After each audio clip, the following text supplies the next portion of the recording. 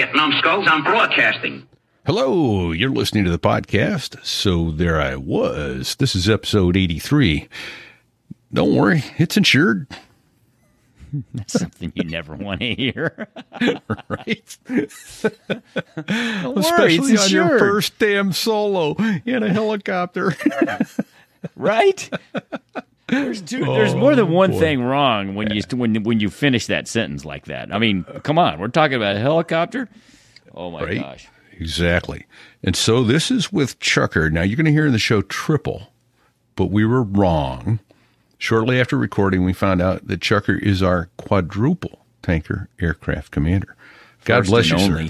First Yeah. and only, and there's something wrong with him, and I'm glad it did. Very humbling, and there's no. I'm glad words. there's something wrong with him, but I know, yeah. right? Thank you, Chucker. I just don't know how to. I mean, I'm at a loss for words, and that's not very common. Yeah. Now, and this is a man, I mean, you can tell there's something wrong with him because this is a man who took 24, 25 years to get from his first lesson to his private ticket. If there was a gold, Chucker, if there was a gold medal for distance between your first flight and your check ride, you'd win, brother. Hands down. Now, I know there's a lot of circumstances that you covered in the interview, but you're the gold medal winner. Oh, shit. Excuse me, Fig, my cough is acting up. I know. Oh my gosh, I did another great core workout. Listened to some of his stories, but he's got a passion for aviation. It's very obvious, And that's what this is about. So people who think you have to be a military pilot or you even have to be in the military to be on, you don't. You have to love aviation. And that's not to say, though, and we tried to address it a little bit last night, this man has served. He has served his country, he has served his state, and he's served the people well. So thank you for what you do, Chucker. Yeah, we'll keep that. True statement. We talk about it a little bit in the show, but don't need to advertise that and make a big deal. He's a solid citizen who helps He's make very the world humble, a better very place. humble about it too. Yeah. And as a matter of fact, if you didn't pull it out of him, he wouldn't talk about it. I don't think. Right. Told us he wanted to fly helos from the time he was a little kid. That, again, tells us there's something wrong with the man. Yeah, there's just one small disconnect there. Repeat, and I don't understand that. Now, there's a lot of helicopter pilots out there that will take exception to that statement, and you know what I say? Fight's on. Let's go. Yeah, good luck, because that shit terrifies me. I know. I don't want anything to do with that. And God bless you guys that do. Right. We've got a couple pictures I'll put into the podcast itself. So if you listen to the show on Downcast or Apple Podcasts, that sort of thing, you'll see the pictures change with chapters, and I'll get these in there. But the first one that we'll have a picture on the story with, I believe, is Make-A-Wish. It's his friend, Make-A-Wish. Make-A-Wish. His call sign, they gave this guy a call sign, Make-A-Wish, all one word. It's an amazing story. It's a gut laugher. It makes sense when you see it. Well, I've got to tell the story. He sent you and me the photo. Yeah. And he told us the story briefly in the text. And I'm in a public waiting room, and people were looking at me like I was bat guano crazy, man. I laughed out loud. I was howling reading it. So I think you're going to enjoy that one a lot. Yeah, So. there's no getting around it. Right? Then we've got a picture of him at the controls of a helo. I think he said that was from his solo. That's his first solo, yeah. Which is where Dude, fly the helicopter, don't take selfies. Well, I think he had GoPro cameras hooked. Yeah, he did. But that's where the show title come from. Don't worry, it's insured. What? And a couple amazing stories from his civilian job. Yeah. That were just there. And one of them, I don't think he wasn't tooting his own horn, but it comes through loud and clear what a good guy this guy is. Yeah, don't just tease it like that. Don't tell the. It has to do with a still. Yeah. Like a whiskey still. Yeah. What a great guy. I think, first of all, one last warning. Be prepared to pull over so you don't injure yourself if you're listening to this in the car, because you are going to belly laugh at some of the shit that goes on in this show. I promise. Yeah, that's a fact. All right, folks. Let's get out of the way. Let's do it. Don't sit on the collective. That's 2 shows in a row. Don't sit on the collective. This here is a true story. What are we doing wrong? All these helo guys. At night. God bless you, Chucker. Thanks for what you do. on the tanker, through the weather. Oh, and to the tanker crew who did that, thanks a lot. We really appreciated that. I'm just kidding. No, I'm not.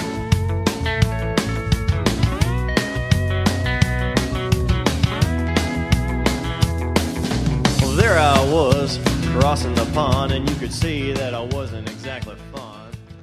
So there I was, walking up a lonely road with a bunch of state troopers and sheriff's deputies, approaching a house to one of the supposed biggest moonshiners in our area, ready to kick down the door because he would shoot to save his stash, and we had received multiple calls. And needless to say, that's not what happened. Oh, boy. That's not what we normally hear here. Exactly. I can't wait to hear the rest of that. There's maybe a little more than an aviation tale or two. If still aviation related tonight, I promise. Repeat here, coming to you from New Hampshire, I believe. Last time I checked, and I'm here chatting with my co-host Fig. Looks like you're home, sir. I am. Nice. I'm in Kearney, sporting my Kansas City Chiefs garb because it's Monday Night Football, and we got to kick off here in an hour and 25 minutes. So I got to talk fast. But more importantly. We have a triple tanker aircraft commander in our presence tonight. Chucker. Boom, boom. Welcome, gentlemen. It's an honor to be here. Thank you. It's an honor to have you. And boy, we've developed this. You started off getting turned on to the show by Dago Billy, and here you are. So glad to have you. I love all fans of aviation, especially those that attempt it themselves on occasion. When did you first attempt it? Oh, gosh. I look back, and I think my first love of aviation probably started when I was 4 or 5 years old. And I was playing with, little die-cast airplanes, building airports in my room. And just was always fascinated anytime you see an airplane. We lived in the approach path of our local airport. So, I'd walk out and they'd fly over every day. Of course. And I think I took my first lesson. My uncle rented a 150 when I was 11 or 12 years old. And I took my first lesson when I was 11 or 12. Nice. And do you remember how that felt today? Oh, I do. I remember it like it was yesterday.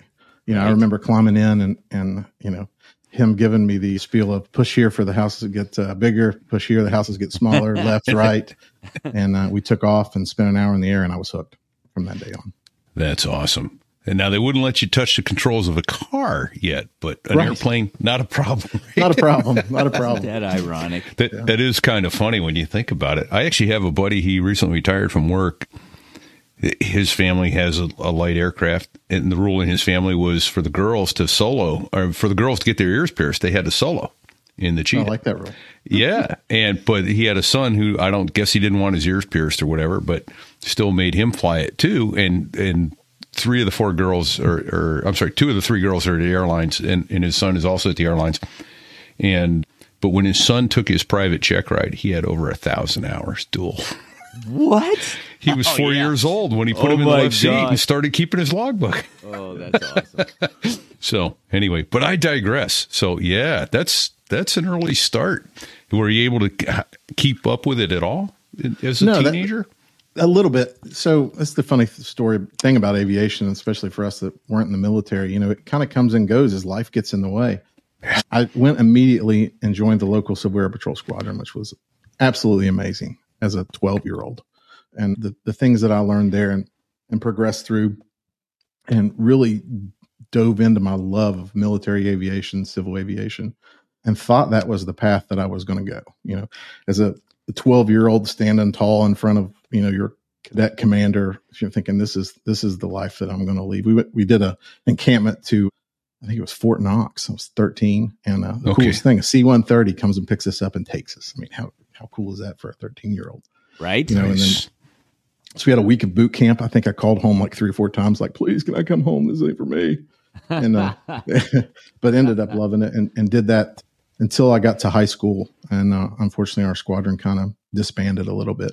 Oh, that's too bad. And split up. So it died away, but it's always something that I love doing.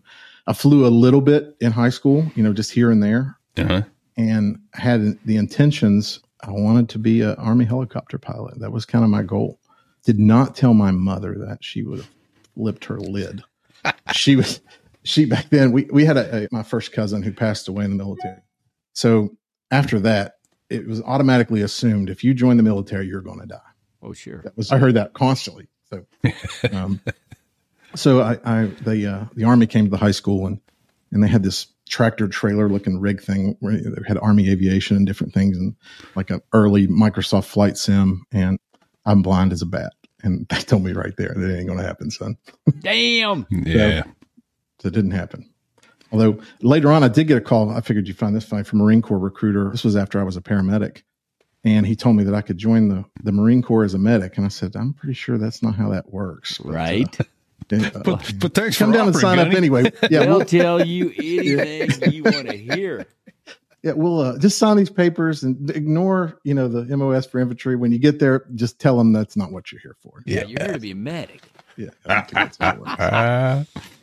Oh, man. I got another quick story on that, too. I'll make it as quick as I can. A buddy of mine was at LSU many years ahead of me, and he blew his grades and got drafted. So he called his dad, goes, Dad, I got a problem here. Lost my deferral, and now I'm drafted. What am I going to do? He goes, hang on. I'll call my friend who's in charge of the Louisiana National Guard. Calls him up, says, oh, yeah. Let's call him Joe. Joe plays the trumpet in the LSU band, doesn't he? Well, yeah, he does. All right, well, we'll have him join the National Guard. He can come to Alexandria and play trumpet in the what was it? Not in England. What's the air base? The Army base there in Alexandria. Anyway, there's big Army base in Alexandria. He can come play in the marching band here. So about 4 days later, he's down at Indoc in New Orleans, and they're coming through, and he said this big Marine gunnery sergeant comes in and goes, I need 6 volunteers for the Marine Corps. You. Taps him right on the chest. You. And he's like, trumpet, Army, National Guard. Shut the F up. He said the next time I spoke to my dad was on a pair of yellow feet in front of the payphones at Paris Island going, hello, Father, I've safely arrived at Marine Corps Recruit Depot, Paris Island, South Carolina. I will call you in 2 weeks when I get my first liberty. I'm safe and sound. Are you shitting me? That's a real story? It's a true story. Yeah. Yeah. Where have I gone wrong? Yeah. Whoops. Yeah. Okay. All set to play trumpet. I love that. Not so much. They said 96 days later, he was humping an M14 across South Vietnam. Oh, my gosh. Yeah. What year do you know? That would have been, it was in like 71, 72. Yeah. So One Eye and Gunny and all those guys had already been there and done that and left. Yeah. Chucker, I saw a picture. I think it must have been you getting your CAP credentials pinned on you or something, or taking the oath. Taking the oath, is that right? I think it was. I was end up being probably 12, right before 13. I don't remember what that was. Just found that in a box of photos. That's pretty awesome. And that was that commander's still there. He was a retired police officer in our local town and Air Force guy, and he's still around. So I sent that picture to him about 6 months ago. He got a good laugh out of it. So when is Ooh, look at that haircut. Yeah, there it is. Yeah. So you took a break from flying, went to college, and then eventually law school. And then when did you pick up flying again? So in 2005, no, actually before that, 2004, was in almost the last year of law school and was just going crazy. I mean, it was one of the hardest things I've ever done mentally, and I needed something to kind of clear my mind, and kept driving past the airport. And I said, I'm going to do this. So nice. Went over to Craig Field in Jacksonville and started renting a 172 and was fanatic about it. I was there 3 days a week, just one after the other. Nice. And got the hours, was scheduled for the check ride. I remember the date. It was May 17th, 2005. And we got weathered out and check ride canceled. The next day, I was scheduled to move back to our home state. And then I started studying for the bar. And that put the stop to flying again for close to 10 years. Oh, my gosh. Because you're just going to get to it next month. Yeah. And that's the way it always felt like. But then thanks to a good friend, Daga Billy, he was like, you got to get this done. So off we went. Was he nice. Was he your instructor? He was on CFI? Yep. Okay, I knew that he had been a CFI for you, but I didn't know in what phase. Yeah. Hey, real quick, Craig Field, is that in Florida? Yeah, it's in Jacksonville, right down near the beach, right next to Mayport. Is there a VOR? Yeah. Is that where Craig VOR is? It's right on the field there. Yep. Aha. All right, I know exactly where that is. Oh, yeah. It's funny, when you come out of Craig, the runway for Mayport aligns right with Craig, and they're only separated by a couple miles. And it's mainly helicopters coming out of Mayport, and they, of course, don't pay attention to any of the winds coming out. And if you take off and not pay attention, you'll come head on with a helicopter, and you both kind of make your turn together. And it's kind of surprising when you look over and you see them, they see you, and it's an interesting place to fly. Oh, man. Excuse me. All right. Well, yeah. Okay. So you took a 10, did you say 10 years? Yeah. 2015, 2014-ish is when you started flying again? Somewhere around there. It was right before that. So longer than that, 2016. So you had gotten, you were ready for your pilot. I was done. Check it seems ride. to be like the theme of my aviation career is get ready for a check ride and something happens. But I was done and went back and we basically started from scratch. It picked up decently quick, but I could have think of all the hours that I probably could have saved if I would have just knocked it out like you're supposed to. So when you started flying that last time, how long from the time you started until you took your check ride this time? Was it fairly? It was fairly soon, maybe about a year. It wasn't every week like it should have been. My schedule at that point, I was running for election as judge that year, so I was a little busy doing that. And then Daga Billy was full-timing it with the majors, so you guys know how those schedules are. So when we would get aligned, we would do it until finally he got me soloed, and then I was kind of off on my own and prepping. So repeat, this is kind of a first for So There I Was. Yeah. I know Gunny Sachs was lawyer, right, after the Marine Corps. Right. But I don't think he ever served as a judge. Do you? No, and I don't think Deuce did either. He was Coast Guard lawyer. So, sir, I think you're our first judge aviator. All right, well done. Yeah. Here comes the judge. I really wanted the job was so I could just wear a black robe and I didn't have to get dressed up for work every day. That was really the bonus. Nobody knows what I'm wearing. Fig, do not ask him. So right now, I'm thinking, did you wear furry underwear under your robe and that's it, or are you fully dressed, or do we not want to talk? It's a So There I Was bikini. Yeah, the fuzzy bikini because it's a little cold. Very nice, very nice. So let's see. Oh dear God! Did you get instrument rated, and how many ratings do you have? So I've got private now, and I've spent a majority of the rest of the time doing helicopter stuff. So that was it goes back to that dream that I had when I was a kid. So you thought he had good judgment being a judge, but now he gets in helicopters. So you have to. I know. So I want to know, what is it exactly that you were so drawn to helicopters for? I mean, first of all, God bless you, because I know you own a helicopter. I know you fly the shit out of it. I'm scared to death of helicopters. I had one bad experience in one. I actually flew one for about 30 seconds once in college, and I knew I was way beyond my skill level. So why? Something about the fact that you can land wherever you want. You can go wherever you want. You're not subject to having that runway. The ability just to float in space. It's an amazing feeling that you guys, you felt it without the ability to auto rotate. So I think that you kind of understand that same feeling. Oh, I get it. If your big engine quits, you got options. I do get that part of it. Yeah, we had the ability to eject. Yeah. Get away from that look damn down thing. Between my feet and go, that's where I'm going right there. Yeesh. And going back before I was a lawyer, I went through paramedic school and really enjoyed doing that. And the love of aviation kind of meshed with that because we had helicopters in EMS. That was kind of the high echelon of being a paramedic. You go from, ground paramedic to the dream of being a flight paramedic or working with a flight program. So I was always around helicopters, even before law school, after law school. Matter of fact, my first job after law school was with a aviation company doing EMS as one of their regional managers and their general counsel, which was a dream job. I got to go to work every day and play around helicopters, still work with the people that I knew and loved, and get to play lawyer a little bit on the side. So That's an early picture. Yeah. Yeah. So you were an EMT and a lawyer at the same time. Mm-hmm. Yep. Okay.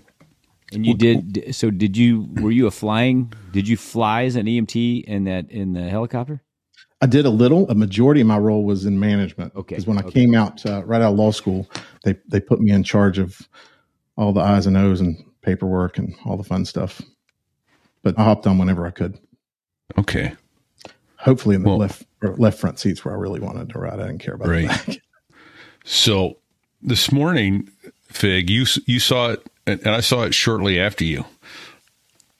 He sent us a picture. I want you to tell me the story. He sent us a picture, and I've got to tell you, they were ready to haul me away. I was in a waiting room at a veterinarian's office, and people thought I was special.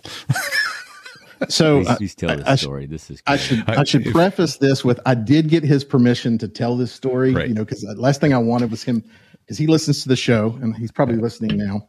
And I didn't want him. And I will put it. I will put it in the audio. I'll put this picture in with the audio show. Yeah. But if you're watching on YouTube or Facebook or Rumble, I have the picture up now that we're about to talk about. So the company I work for, they had a competitor, and we were always, at each other's throat business wise. And in the photo, you see 3 different flight suits. And yes.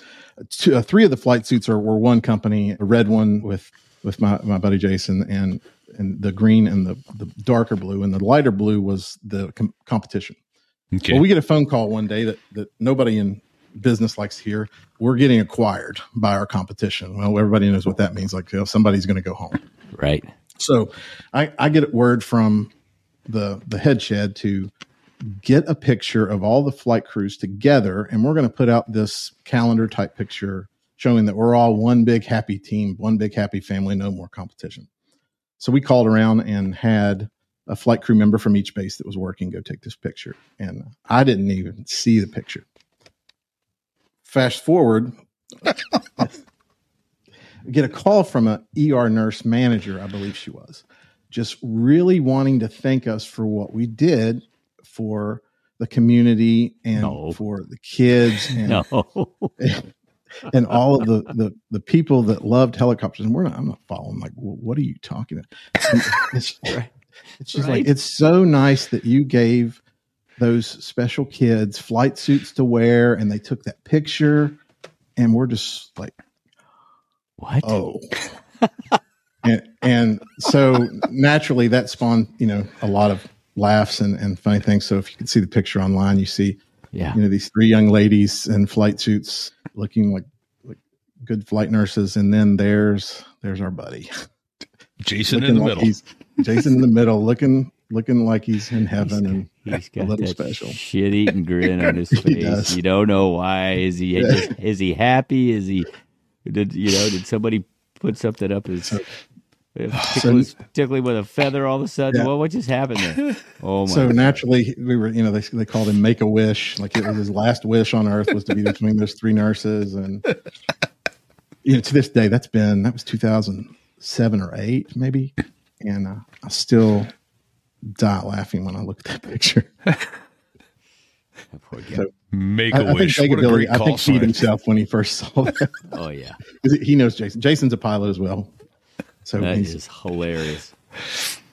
Yeah. Okay. Yeah, because that's what you said. That you said he got the call from the hospital. He's not a special kid. He's a hell of a medic and a great pilot and a big fan of the show. So he just happens to look that way in that picture. There you go. So Make a Wish. We're glad you're listening. I guess if it had been any of us, we'd probably be sitting there like, yeah, sure, absolutely. I mean, the nurses were kind of hot, right? Yeah. Little smoke shows there. Yeah. Here, they're all around me. I was waiting on the call from the head shed to be like, could you not have sent another, girl that looked just like them? But yeah, there we go. But it was he's special. All right, our brother from BDS Aviation he's poking the bear here. Willing to hover in a Harrier but scared of helo. Yep. Well, exactly. It's not the same thing at all. No. Well, how quick do you come down if your engine stops? Pretty quick, right? Well, you come down like a piano, yeah. like a piano, a grand piano. So we the object is you don't spend a lot of time in the hover if you don't have to. You come in, you hover, you point the thing in the wind, you land. Unless you're at an air show doing a demo or something. But otherwise, you hover for, I don't know, a few seconds and then you land. That's the first time I saw a Harrier was Civil Air Patrol. They had an air show at our local airport. Harrier and a F-18 or F-14 rather was there. Okay. So, loud. Loud. Yes, they are loud. What? What do you say, Fig? I think he said they're loud. Oh, man. Well, it's I got loud. The tinnitus to prove it. The air coming out of the puffer ducts for the reaction controls is going supersonic. So it makes noise. It's impressive. I saw the one at Oshkosh a couple years ago. The guy that privately owns one. That's amazing. I can't imagine what his bills are. Chaos. We had chaos on the show. As a matter of fact, he said he tried. When we saw him at the reunion, he was trying to sell us the Harriers. He's got two. He's got enough for three. Well, he's got three, but enough for one with all the parts. And said, what's it cost to buy 3 Harriers? So he says, well, I'll give the whole thing to you, the whole package for $10 million. What? What? But I was going to write him a check that night. I just didn't have my checkbook. So I didn't either. We were going to we had Chaos on, and he was absolutely a riot. However, I think he turned us on to sugar. Well, he's trying to sell it. He's trying to see. He's got a deal to sell it, and the guy that wants to buy it doesn't want to fly it. And he says, "Well, Fig, you could go fly it for him." And I'm like, "No, absolutely not. That thing looks dangerous." I complain about my annual on a Cessna or the helicopter. I can't imagine what the maintenance costs are. Well, I think that's considered experimental now, right? So, how do they really have to do annual on a? I don't know how that works. I don't know. I wouldn't be crawling in it unless it was inspection or something, similar to that. But is the Panther the one aircraft you're building, Chucker? Is that experimental? It is. It is. It's experimental. So it's basically, if you think of an RV, it's a 1-seat RV, a really neat little airplane. Aerobatic qualities and. It looked. I saw the picture that you sent, and it looked. Before I did any reading, I thought it was an RV. Yeah, it looks very similar, but it's RV improved, as I like to tell the guy the friend of mine. Okay, hey, so chat about that. What does it take to build your own airplane? How do you get started? Well, for me, it takes knowing people that know how to build, because that's not my specialty. But right. You can build your own from anything. But a majority of the guys do it from a kit. And, if you build more than 51% of it, you can register it as an experimental amateur built, and you can do your own condition inspections and kind of take care of things yourself. A lot of people that think experimental, they hear that and they think, oh my gosh, it's dangerous. We have options in the experimental world for avionics that are half the cost with double the capabilities that you can put in a 172. Right. So I initially thought that when I first heard it, and I was like, oh, experimental, I don't know about this. And when I finally learned what it was, it's really an area that I think is keeping general aviation alive. The air park that where a majority of the flyers I know are, and Jungle, he has a hangar right next to us here. Most of those guys fly RVs or Panthers and have a great time doing it. Most of them are retired naval aviators, and majority of them, it's funny, they go up in their Panthers and RVs and dogfight on Saturdays, compete for beer. And they've got a hangar called the Dreamland Squadron right up the runway here, where it's painted like a carrier. You walk in, it's got a ready room. Their scores are up, and great group of guys. Shit. So my question is, how do they score it? Is it the same as when active duty? Last one to the chalkboard loses? I would probably say so. Yeah, I don't think there's much honesty going on there. And by the time they start to get through the beer, I'm sure the score changes 3 or 4 times. Oh, sure. Well, that's pretty awesome, and that's that keeps you young for real. It is a great group of guys. They do flyovers for veterans funerals and things where they couldn't get an active duty aircraft to do it. They'll go take care of it. So it's really neat to see them carried on. Yeah, I actually had a buddy, went to his funeral about 18 months ago, and they had RV, is it 8? That's the tandem seating? 4.5? Yes. RV8, yeah. So they had RV8s do a vision flyover, a missing man. It was really nice. It's like, damn. The nice thing about the RVs and the Panthers, for guys like me who didn't have the ability to do what you guys did, it kind of lets us live out our childhood fantasy of being that fighter pilot, or being the military guy when we didn't have the chance to do it. Yeah. So you're flying formation a good bit of the time? I have not. When you can? Okay. I've done it a few times. I've done some photos, but as soon as the Panther's done, that's the next thing I'm going to do. I think I'm going to take one of the aerobatic courses over at Patty Wagstaff. It's not too far from here. They do aerobatics and to get started on that. But most of the guys down here, like I was actually out right before the show. One of the guys, call signs jet pilot, he was up in his Panther and he took off, and saw him start doing some slow aerobatics and rolling around and just having a blast. There you go. Yeah. Sal on episode 80 about 3 weeks ago did that. So he was, he really enjoyed it. But I think we named the show "You Can't Make Me Sick," right?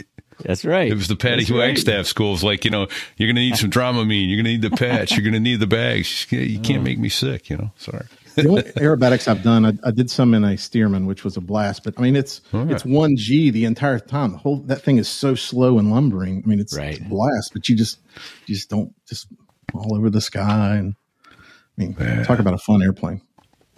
I think it burns more oil than it does gas, but right. Fill the oil and check the gas. Oh man. So we talked about it briefly. I'm looking for the picture now. I'll upload it while you start chatting about it. I'd like to hear about your check ride airplane. Best check ride in the ugliest airplane, says the DPE. So first of all, that's an acronym. I don't know that we've covered. DPE, that's Delta Papa Echo. What is that, Chucker?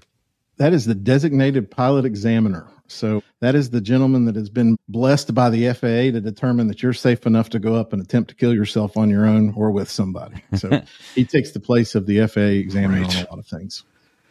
So, and we've got one in our local area, and Colonel Peters he was a C-130 commander for years, the 130th, and he's the guy. I mean, everybody takes his check rides from him. So I showed up, and the first airplane I owned was a 1956 172. It wasn't even a 172A. It was just a 172. And this thing, it had so many layers of paint on it over the years, and no one stripped any of them off. I mean, it probably had an extra 200 pounds of weight. You bet.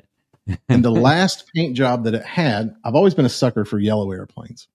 And the paint job it had was yellow. The problem was the previous guy had gone to his local Home Depot and got some yellow latex paint and some rollers. About 48 cans of beer and his buddies, and they rolled the paint on because he was going to go to Alaska and wanted it yellow. You can imagine how that lasted. So pieces are peeling off, after I get it. And of course, I picked it up right before airplanes went stupid crazy. Oh, there's the picture. Gorgeous airplane. And so it starts, everybody at the airport starts peeling little pieces off one at a time until finally it just kind of starts looking like that. As we're getting them. But I'm ready for my check ride. And of course, paint doesn't fly. It doesn't matter. The airplane doesn't care what color it is. I'm going to get this done. So I go take the check ride, and Colonel Peters, we come back, and, I'm nervous. He just kind of looks at you. And I'm like, here we go. He says, well, I got one thing to say. I said, what's that? He goes, John got you ready. And it's probably one of the best check rides that I've had in a while. And I'm like, feeling like, that's right. Yeah. Like on right it is. I was ready.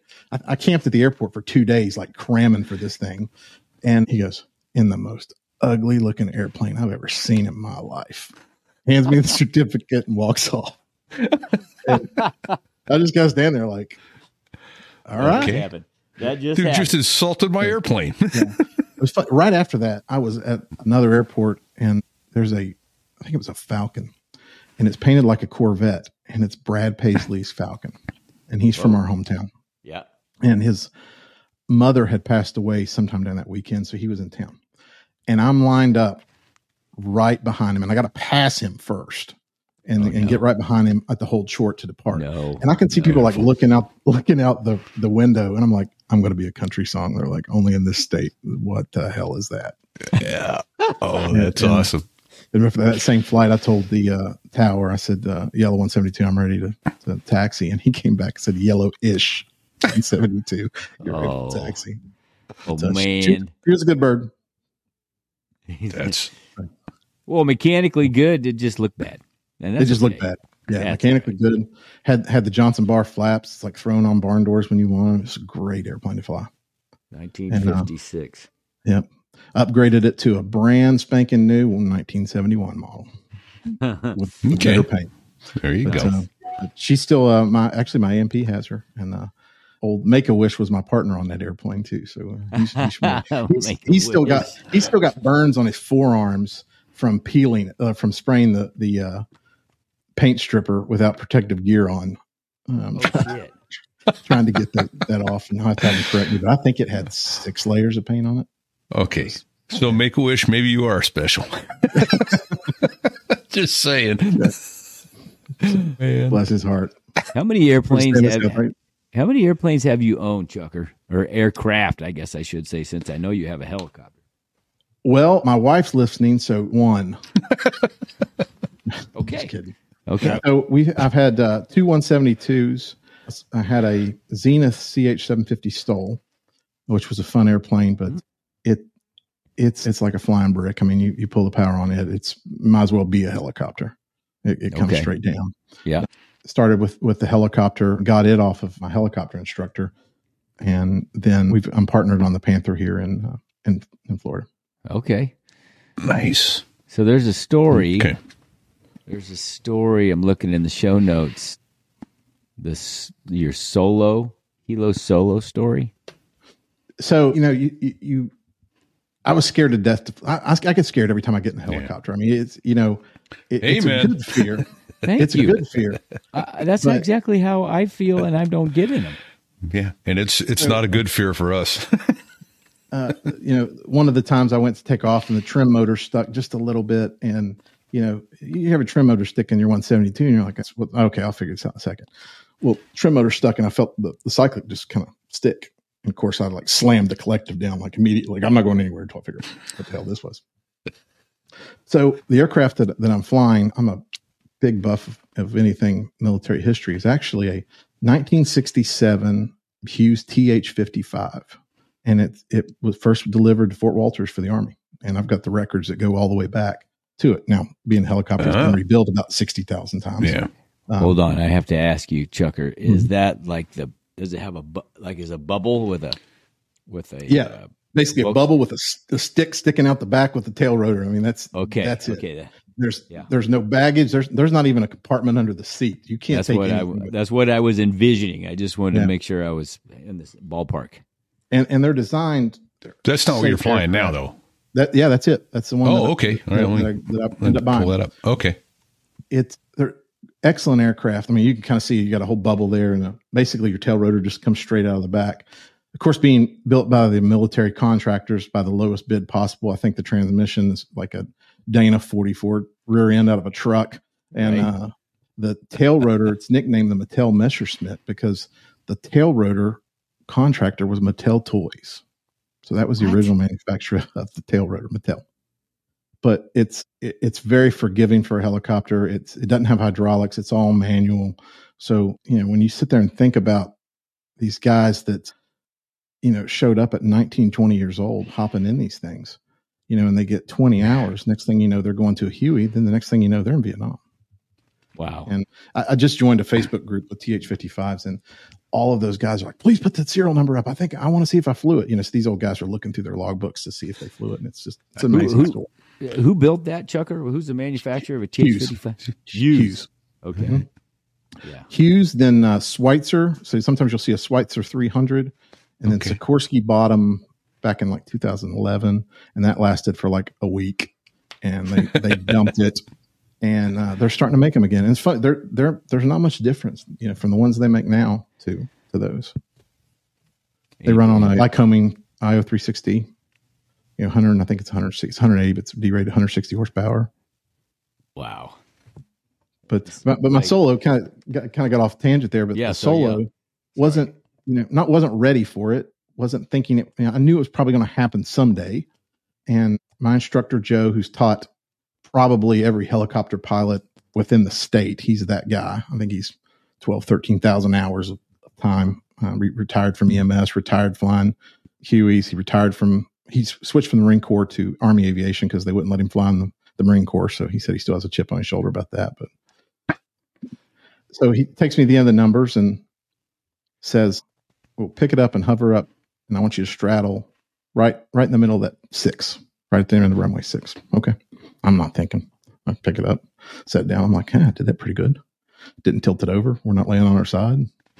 He said, all right, slide it left. Did that. Slide it right. And he starts adjusting his seatbelts. And, I've been through this before in planes. I should have seen it coming. Yeah. And he just undoes his belts and looks at me and goes, screw it. I'm going to walk back. Meet me at the fuel pumps. And I'm like, excuse me? What? How do you what? And so he's tucking the seatbelts in, and I've got a GoPro going, and my face is like this. And he says, no, seriously, you're ready. Go ahead. I'll meet you back. And I asked like 2 stupid questions. I can't remember what the first one was. And I said, is it going to fly different without you in it? And he goes, well, hell yeah, it's going to fly different without me in it. What do you think? And I'm like, okay.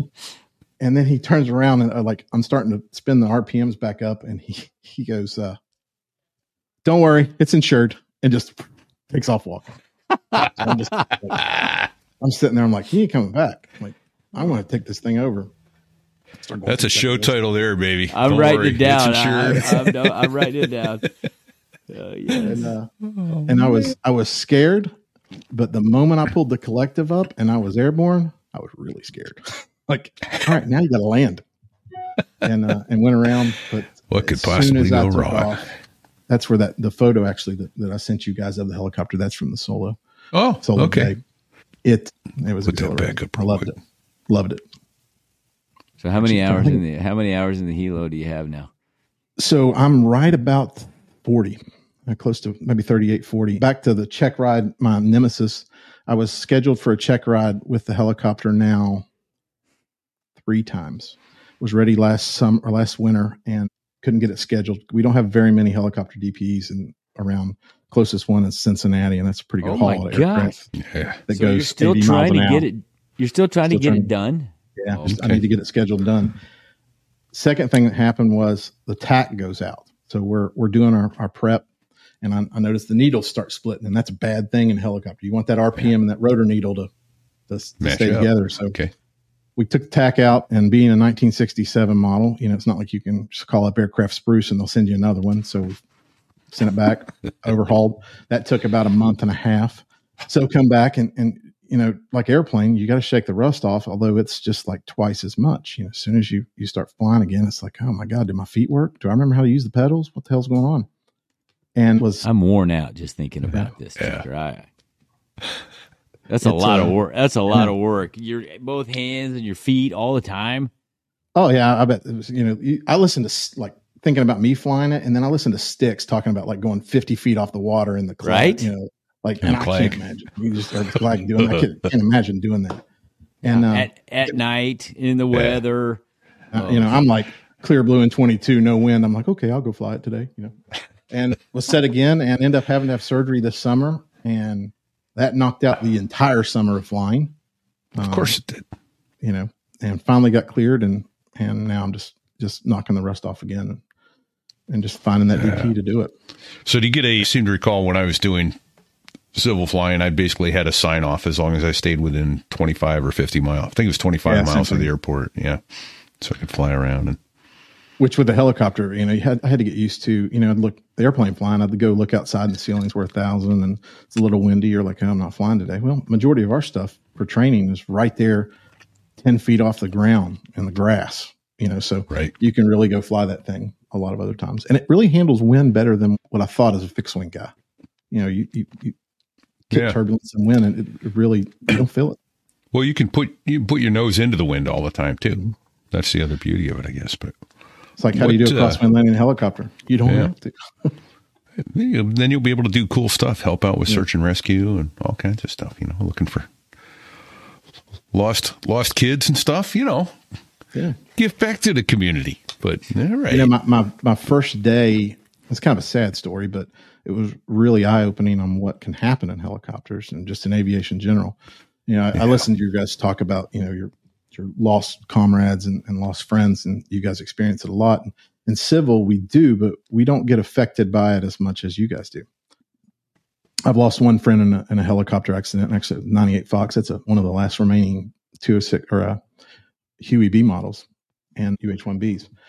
So my very first lesson was at the airport where this aircraft was based. And I show up about an hour and a half early, excited that I'm finally going to, take the controls of a helicopter, what I've been wanting to do. And they're doing a Veterans Fly Day where they were flying anybody that wanted to go fly in this Huey. And they had different people that would come in nationwide and fly it who had experience in Huey. And so I took a flight in it right before I was supposed to take my first lesson with Joe, my instructor. So we go take a flight and go around the pattern. And the guy that's flying it, he's a vet. Of course, they got a guy in the left seat who's checked out on the aircraft, but the guy on the right's flying it. And just the hair on the back of my neck said, maybe I shouldn't be doing this. I shouldn't be in this today. Boy. And on the end of our runway, there's about a 700-foot gorge, and comes back up. And on the top end, there's an old coal mine that they flattened out. And the C-130 group uses that as a drop zone and off-field landing sites. They've got 2 runways cut into the hillside, and they do drops and practice things there all day long. So I credit those guys with getting me off that aircraft, because they came in and they announced on CTAF that they're going to do a drop there. So we landed, and the guy that was in charge of putting you on said, you can stay on if you want to go again. I said, no, I'm good. I appreciate it. So I get off the aircraft, go meet Joe in pre-flight. And we take off, they take off. And as we're going, we're probably in the air 5 minutes. And we hear them on CTAF from the FBO yell at us, say, hey, can you reach the Huey? They're not answering. And I'm like, that's not a good sign. No, that's not good at all. And so Joe took over the radio, and I took the cyclic and did a 180-degree turn. And as we turn around, we see smoke coming up the valley, and still under NTSB investigation on what's going on. My gut is the hit wires. The area where you're flying is held together by mountains and power wires everywhere. And they lost 6 people on that crash. But that was my first helicopter lesson. And my wife is a flight nurse, so I'm flying back, and of course, like an idiot, I leave my phone in the truck because we're flying open doors. I'm like, I don't want my phone to fall out. Right. So she gets a call that there's been a helicopter crash. So, of course, she knows I'm out, and she knows Huey's out. Nobody knows which one it is. So she's blowing up my phone. My friends are blowing up my phone. We come back towards the airport because we figure out there's nothing we can do. I mean, we're circling, but there's no place that we can land. It's evident that there's nothing we can do. Yeah. And, of course, then I fly over, and I see her aircraft gone. I'm like, wait, was that a green tail or was that a blue tail? Because her aircraft's blue. So we land, and, of course, we have a cool down period in the 260 or the TH-55. It's about 3-4 minutes, and there's no rotor brake. So, all these people are standing waiting for us to give a report on what we've seen. And that was the longest 3.5 minutes, as that rotor's just, oh yeah. It must've seemed like an eternity waiting for that thing to spin down. Yeah. Oh, but I got asked how many times that day, does this change your mind about doing this? Nope. I was like, I don't think the helicopter killed him. No. There's that. So, real quick, you mentioned the term CTAF. That's CTAF. That's the Common Traffic Advisory Frequency. And that's for airports with no control towers. That's how you get in and out of them. You talk to each other. Tell everybody. Redneck control tower. There you go. Well, even at airports that have control towers, when they close at night and there's nobody in the tower, it's back need to a CTAF. Right? Yeah. Or if you're like Las Vegas during COVID, didn't they go to CTAF one day? I heard a story about that. I can't confirm that, but I think it's a great story. Even if they did. Yeah. Nothing more dangerous than Aero 9 pilots trying to use CTAF, I think. I could be wrong. It is. It's kind of ugly. Speaking of ugly and controllers, I was in Vegas last month, just going in and out, and the ground controller that was working when we were taxiing out went ballistic on the air. Oh boy, I'm not that's going to not say good. What he said, but we looked at each other in the cockpit like, did we just hear that? Did he just say that on the radio? Oh, whoops. Yeah, he had reached his bucket was full, and he was pissed, and some Southwest guy ticked him off, wasn't listening, did something stupid, and somebody else chimed in, and he said, I'm not going to say what he said, but he said it on the air. He's in recurrent training now, probably. My guess is he got a little time off. I'm guessing his supervisor said, "Oh boy, well, let's get him outside. Let's get him cooled off." We had a pilot at our aeromedical company he was funny. He was a lawyer, but he was well known for saying whatever he wanted. And one of the hospitals in our area has a noise abatement procedure because a guy breeds pit bulls, and he would call and complain when the helicopters would come into the hospital because they were interrupting his breeding sessions. Ooh. So it was years gone on. I mean, had been probably 4 or 5 years this had gone on, and he's coming in, and a good friend of mine was the nurse on that day, and the local medical control center, which is kind of like air traffic control for medical helicopters. So they're talking to ATC, but on the medical side, they have a whole control center where they're relaying to the hospitals and making sure all the pads are clear that they're coming in. Keyed up and said, helicopter number 2, I won't say the company, but, mind the noise abatement procedures. And this tirade comes out, and it was like, these mother effing dogs, I don't give a blah, blah, blah, blah, blah. And the nurse said, I thought he was saying it on the interphone. On the intercom. Yeah. And he said, and then I saw the light go out on the dash, and he was like, I think you were hot mic, man. And he goes, I know I was. Keys it up and does it again. Repeats it. And, he got a little time off for that one. Yeah. Oh, man. Sometimes it's on purpose, sometimes inadvertent. Yeah. But I guess you get to that point, but he didn't care about those dogs.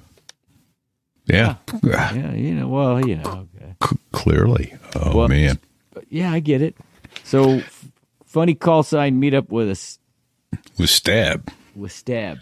So have you Which guys picture is it? Stab was a call sign? Yeah, there was a funny story. I read it. I was just scrolling through social media one day, and it came up, and this naval aviator had written a story about how he got his call sign. And I'll see if I can find the link. I'll send it to you guys afterwards. Okay. And basically, he had drank too much coffee and had eaten way too much midnight rats or whatever on the boat. Okay. And he's coming in, and he gets the bubble guts. So he comes back, and he shits himself twice and bolters. Oh no! So he came to the story goes on. He comes to the shits twice and bolters. Stab. And so his name's changed right there. It's written on the board. And I thought that was the funniest story ever. And I was at Oshkosh. Of course, there's 100,000 people there. And the F-35 demo team on the Navy side was there. And there was probably 20 or 30 guys gathered around the airplane. And like, as my eyes go across there, I see the guy that says Stab. And I was like, no way. So one of his buddies was standing there. I said, hey, is that the guy? He goes, yep, that's him. Hey, he knows your story about you shitting your pants.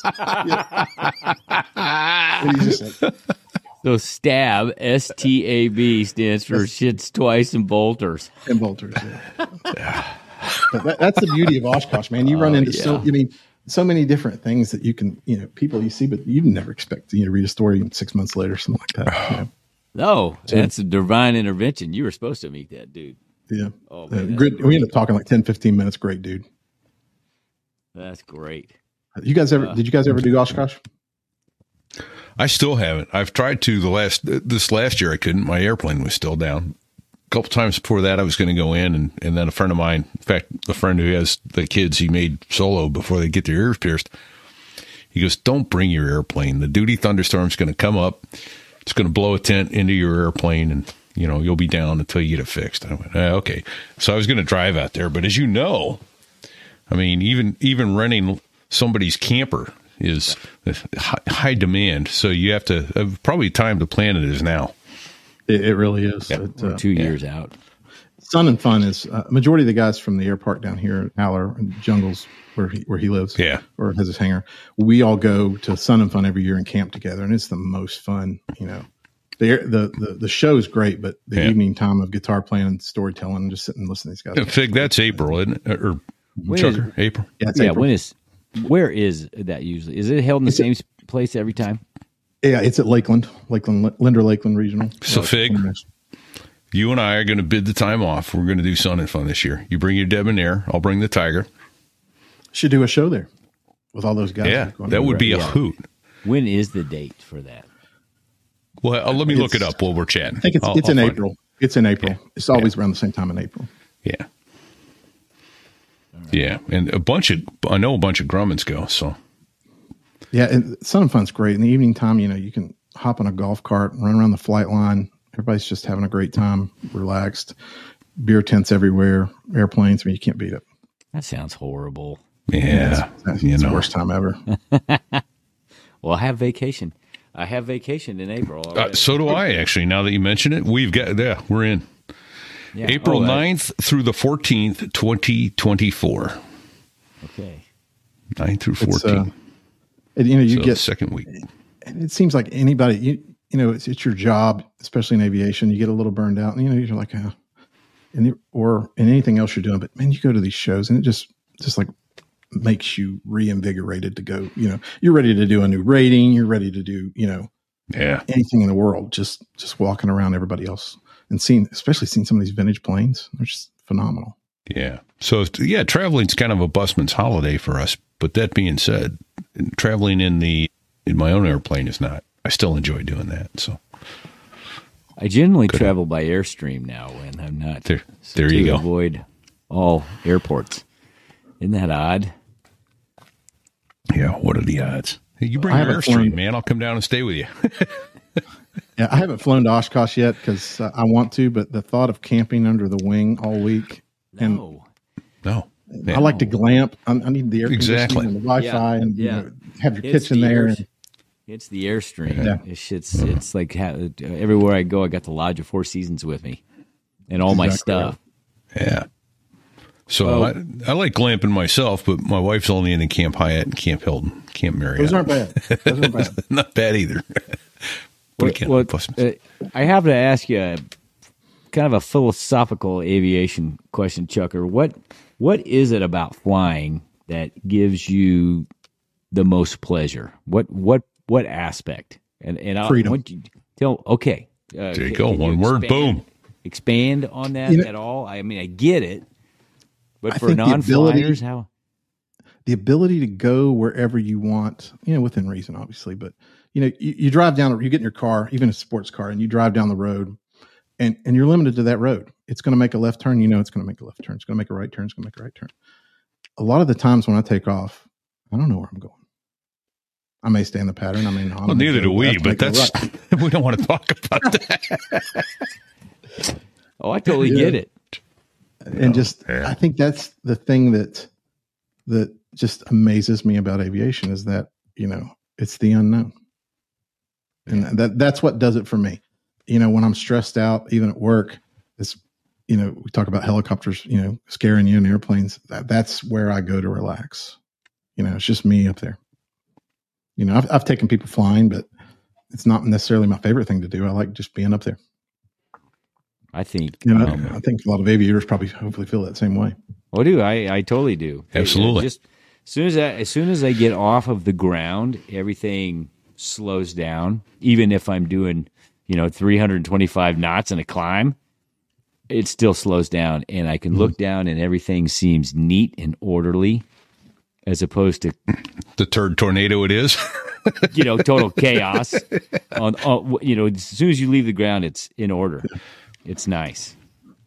I left out one of the airplanes. I sold that Zenith that I told you about, and I just picked up a 1947 Champ, Aranca Champ, and did tailwind. I just finished tailwind or tail dragger, and that to me, that's true flying. Like the windows slide open like a car. You're going 70 miles an hour. It's just, to me, that's true flying. I love flying that thing. Now it keeps you on your toes. Did you say it's a 1946? 47. 1947 Champ? Yeah, Aranca Champ. Oh, Aranca. Okay. Yep. Yeah, nice. What motor's in that? That's got a C90, Continental C90. But, that tail comes up and you're just kind of float off the ground. And I swear the landing gear on that thing is made of like the biggest springs and absorption. That thing takes a beating, especially for a new tailwheel pilot like myself, but it's, that tail comes up and that's the truest form of flying that I've experienced. It beats the helicopter, beats everything. It's just feeling that wind go across and, you hear that engine. It's just that it's almost like it's in slow motion, and again, you take off and you just go left, go right, go low, go high, do whatever you want. I just got a picture sent to me by the Dago Belly via text message. I don't know if this is his cub or your champ. It's yellow. You guys, that's his cub. That's his J3. Yeah. Okay. That's the first tailwheel airplane that I flew was with him. That's pretty awesome. If it wasn't for his ugly mug, it'd be a really nice picture. That's why they got Photoshop thing. Let's get one of those flight nurses photoshopped in there. Make a wish. Who's your? Yeah, I saw this and I thought, well, Chucker's got some Make-A-Wish kid in the front of his champ. I'm wondering who that was, and I realized, oh shit, that's the Dago Belly. There's going to be some Photoshop artwork done now. No, my phone's blowing up. Just wear a cup next time you go to work there, Fig. Yeah, I know. I'm going to keep my head on a swivel. Dear God, too funny. I know what I'd like to get back to. We opened the show with a house raid. Oh my gosh! Yeah. Oh yeah. So before I was a judge, I was a prosecuting attorney, which is like a district attorney in some states, but in ours we call it a prosecuting attorney. And I got assigned to the U.S. Marshals Task Force as a deputy U.S. Marshal. And in the Marshal Service, it's still back to the old Raylan Givens days. You know, they swear in whoever they want for the task force. You know, as long as you're in some law enforcement capacity, and they, here's your badge, here's your gun. You know, you're now part of the team. Oh boy! And we were working, if I remember correctly, on a group of felony warrants that night. And the law enforcement agency that we were with, they were founded, it's a state agency, on basically being revenuers. That was their thing. You know, they busted moonshiners back in the day. Well, they had come from their in-service where all of the state troopers get together and go over what's new for the year. And their colonel at this particular in-service had harped on the history of the state police. And, we were busting moonshiners and we were revenuers, and that's where we came from on horseback. I mean, got these guys all jacked up. So that night, a call comes in to their dispatch center calling about a complaint and giving the house address of this house that was making hundreds of gallons of illegal moonshine daily. Wow. And not a small operation at all. Not a small operation. So these guys are all like, no, we're shutting it down. We're going to shut it down. And the guy says, when here's the house, here's the evidence. He gave a sworn statement. And he said, this guy is armed and there's several of them in there. Be careful when you go in, he's liable to open fire. And here's where the house is. So we're sitting there and we plan this raid and get the search warrants. And there's the little moonshine still. I've got that up on got the still up on the video. we did recreate that picture to kind of look like a bunch of revenuers from the 30s. Hence the poses. And so we park, half a mile up the road, and we're walking in, and this guy could really shoot. I mean, everybody be on your toes. And we're, they're starting to use hand signals like we're, in downtown Baghdad in the middle of the Iraq War. So we go to the door, boom, boom, boom, knock, state police, open up, search warrant. The door opens, and are you guys familiar with Popcorn Sutton? No. So if you Google the guy Popcorn Sutton, he was one of the moonshine guys. About 95 years old, long white beard, like corncob pipe, right? Just if you can picture, type in old school moonshiner, right? Okay, that's what he looks like. I'm with you. And he says, "I know why you boys are here. It's in the barn." So, of course, now we're like, well, obviously this isn't exactly what we thought. So we go out to his barn, and sure enough, he's got his still set up, and he's got bread dough wrapped around the cracks in the pipes, and that gives it the flavor that goes into it. It's evident that this guy is not doing hundreds of gallons a day. We've been set up. Yeah. So I called my boss, who was the chief prosecutor. And I said, "Hey, we're on this." That's about what that guy looked like. Yeah. And I said, "There's no way we should prosecute this guy. This shouldn't happen." Right. And so one of the troopers is over there interviewing him, and I hear him ask him, he's like, "All right, well, how many gallons a week do you do?" And then the next thing he's like, "Well, how long do you let your mash sit?" What are you getting the flavored with? recipe. I was like, are you getting your damn recipe? Or are you interrogating him? What are you doing? So he comes over, and the old guy does, and he says, man, I hate that you guys are going to have to probably take my still. And I'm about to tell him that we're not going to do anything, And that's when their phone rings, and they had already called their colonel to let him know this was going on, who had then called the press. So they had set up the whole thing, they'd set up the whole thing that they were going to do it. So we told them we're going to we'll seize his steel, and then we'll evaluate it and present it to a grand jury if we no intention of doing it. Right. And so the old guy says, that was my great grandfather's still. And I'm like, oh, good God, you're 95. Well, this thing's got to go back to like 1800, Right. Yeah. And I said, and something just in my head, I went, is that the only one you got? And he gets this like shit-eating grin on his face. And he goes, well, I got parts of another. And he said, I said, you can build another still, a small one? He went, I'll drive it to wherever you need me to. He throws that in the back of his truck. We take it down to the headquarters, get the picture, send it off, cut him loose, left him alone after that. Oh, that's great. He brought his own still. So wait, so which still did you haul in? That's the fake one. The one in the picture. He built that little one just for, and that way we could seize a still that he didn't care about. That's nice. And he got to keep Grandpappy still. So the best part of that story, when we figured out who called it in, the guy told us, we're talking to him. We said, well, competition. Sir, who would have called you in? He's better. He said, I know who called me in. I said, well, who was it? He said, that's my brother. I said, your brother? Yeah. He's just mad that I'm dating his girlfriend now. So brother, 82 years old, girlfriend was her late 70s, upper 80s, and they were sharing her, and that's what it all started. Yep. Okay. More trouble over women in this world than undefeated since the beginning of time.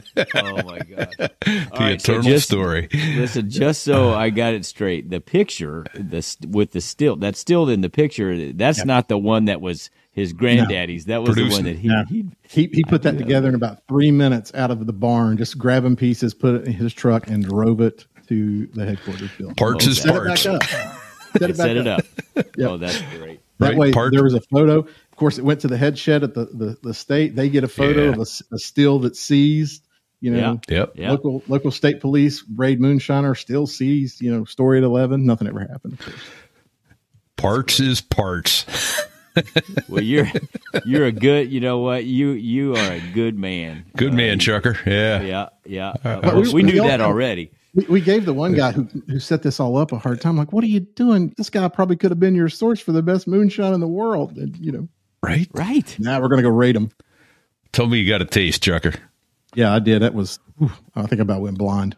It wasn't great. But I kept a jar of that in my office for years after that. Just sit on the shelf. Too funny. Great uncle. Let's talk about. There's a story there. Yeah. So I've got this great uncle. His name was John. He just passed away this last year at 95 years old. And John worked for the company, as you'd say, and even as a high schooler in college, kept asking me if I wanted to go work for, quote, the company, meaning the CIA. He could make that happen. And what he did, he didn't really obviously talk about it a lot. I knew that he had worked overseas. He worked in Asia. Finally, years later, after he retires, gets into his story because part of it was put in a book. He was the CIA, I guess, contact or head over the Black Cat Squadron, which was the U-2 program that the Taiwanese pilots flew. So they took the U-2s over to Taiwan to fly over mainland China. Obviously, we didn't want American pilots in it, so they recruited Taiwanese ROC pilots, and he was their contact for the agency and ran the program for years.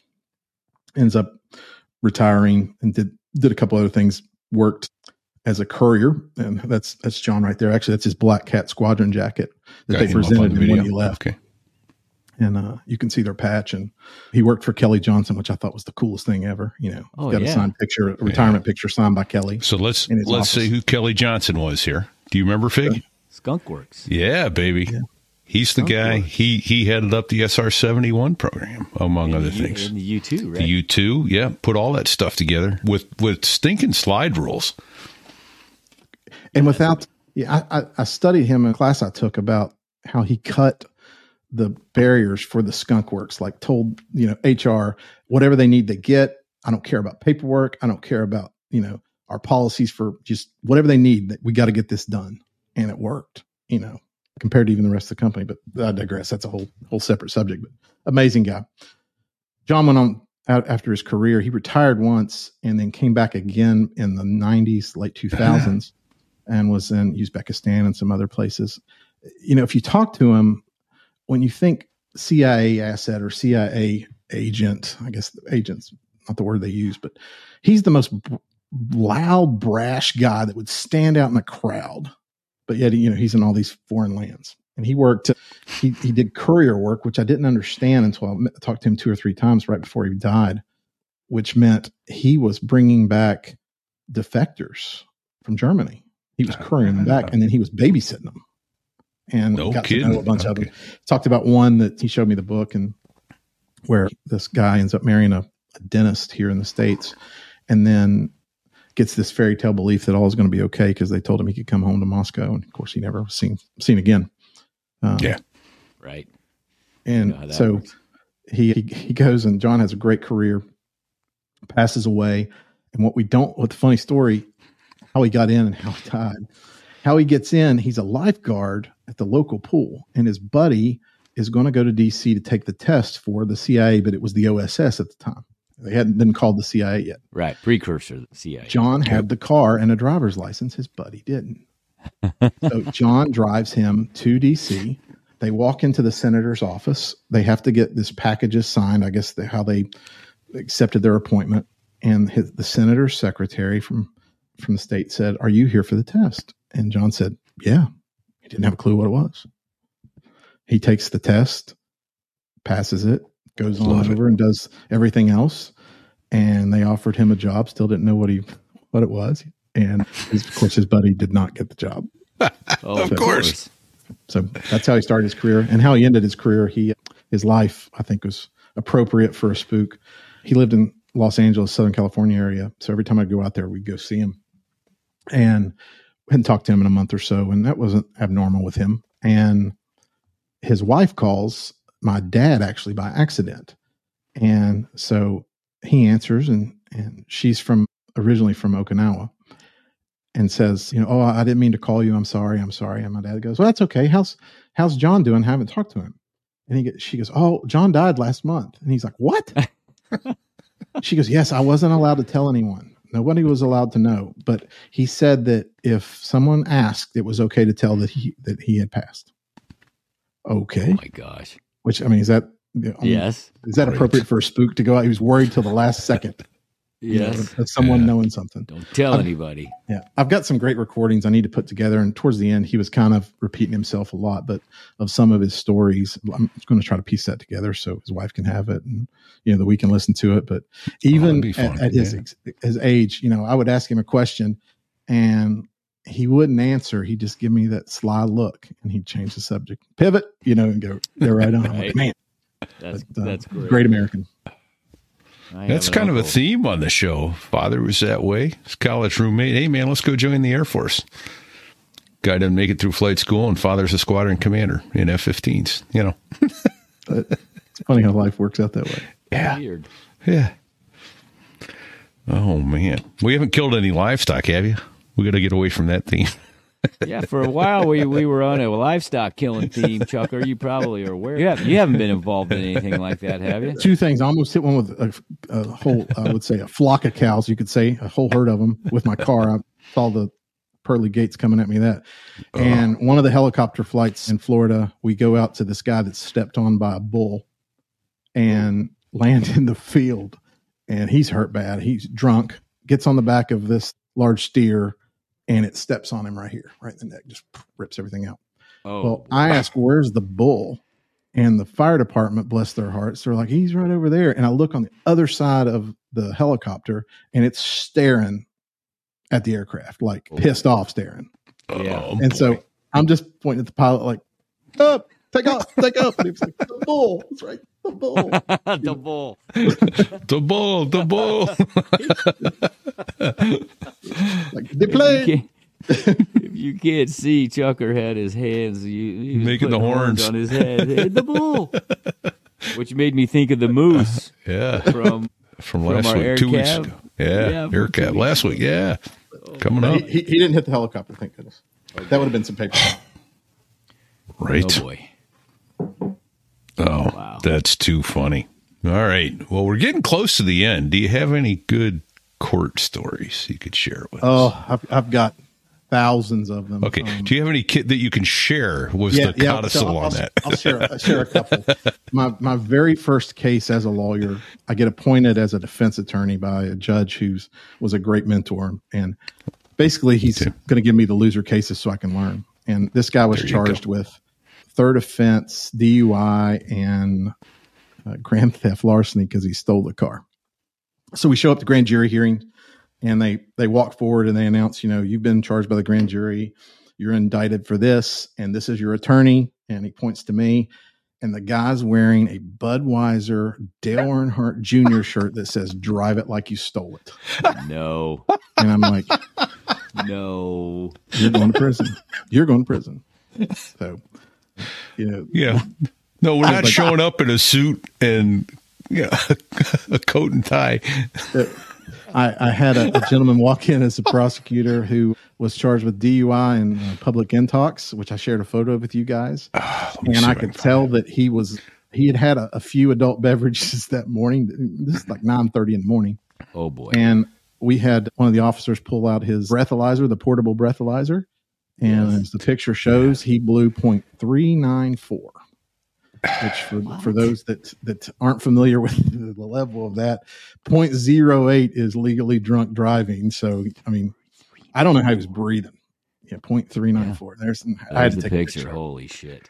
That is a long ball hitter there, man. That is not an amateur. That is a varsity player.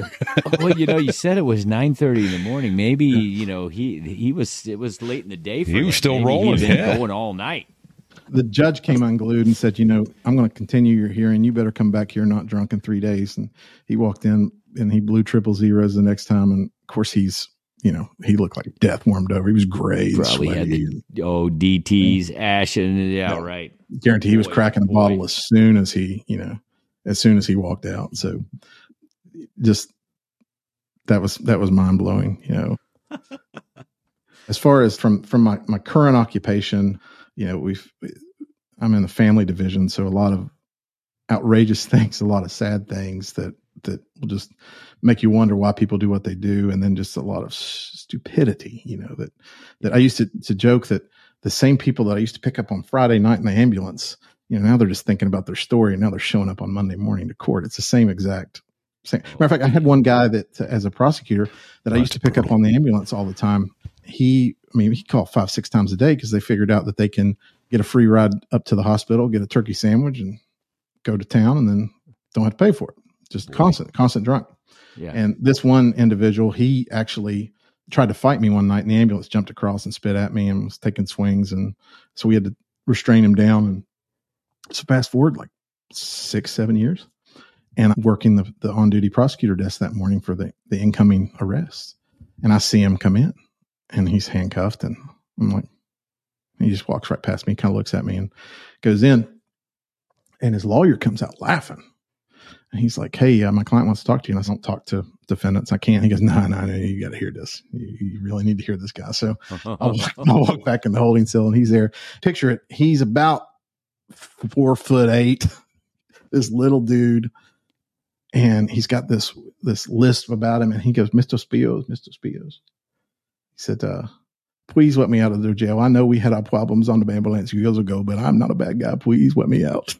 I said, I don't know what you're talking about. You gotta have this. Yeah, so that's awesome. I've had in family court and other things. I had a divorce that was, they were married 49.6 years. I'm like, why don't you just make it to 50? I don't understand. And he said, can I be honest? I said, yeah. And everything was agreed. They weren't fighting. And okay.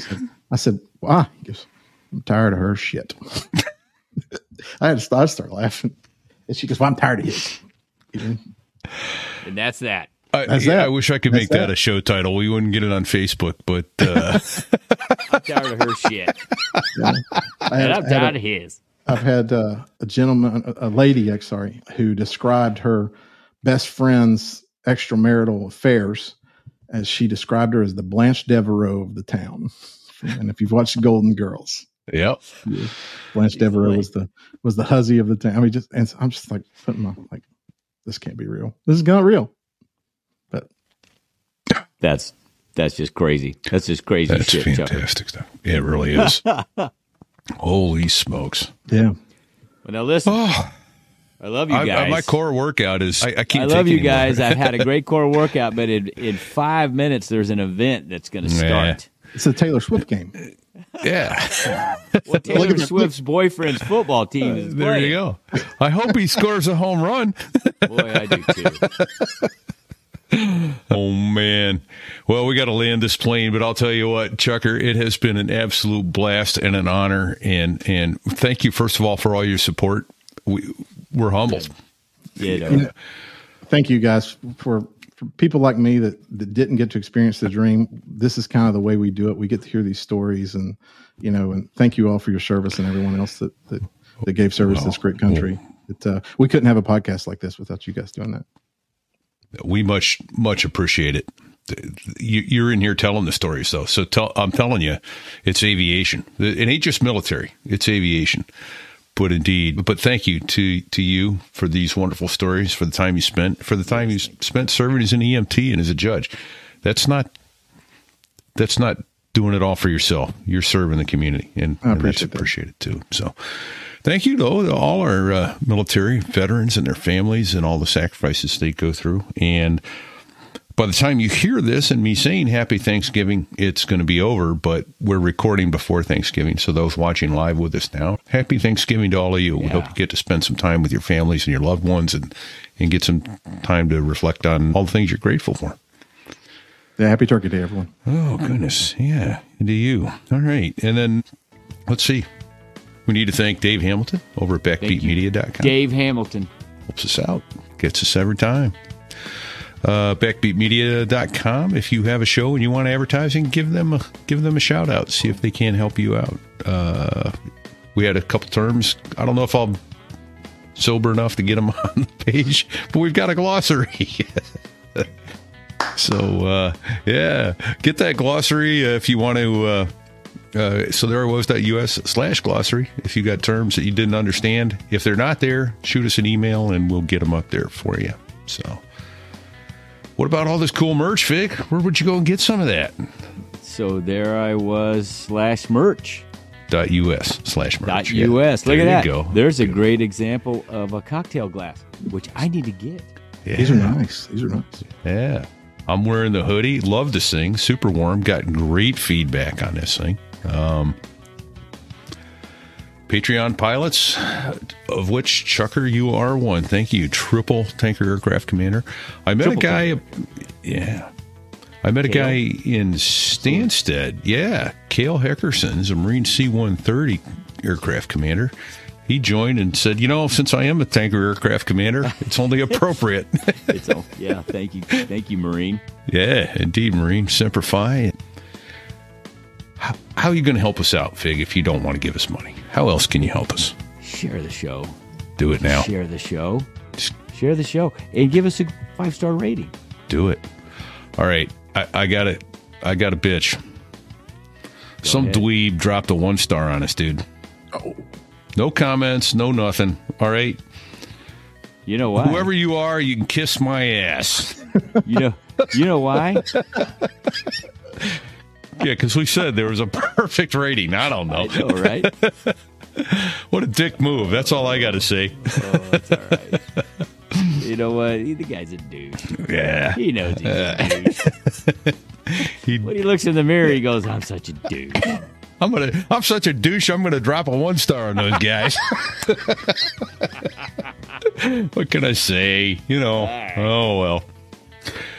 Hey, I know he's watching tonight. Brad Silcott over at BDSAviationPhotography.com. Look at that picture of that Harrier behind my head. Beautiful, beautiful stuff he's got up there. We appreciate your support and sharing that with us. And, if I would want to play some music for the show, what would I do, Fig?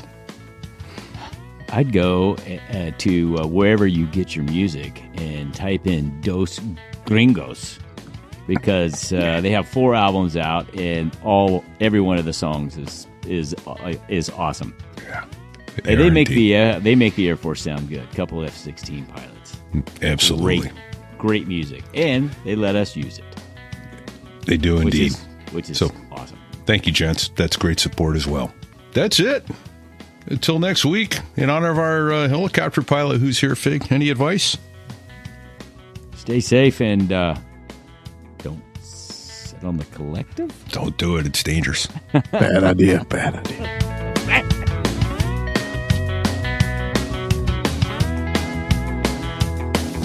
Well, there I was, crossing the pond, and you could see that I wasn't exactly fond of all the shit I was wearing on that day. Now an F-16 is cramped enough, but it's even worse with all that stuff supposed to save your life. But we knew there was no way. 'Cause when you're going down the North Atlantic, man, it's over. You heard him say it. It's over. You can testify, but you just can't win, because I'm here to tell you guilty as sin. Here comes the judge. Here comes the judge. Here comes the judge. See ya.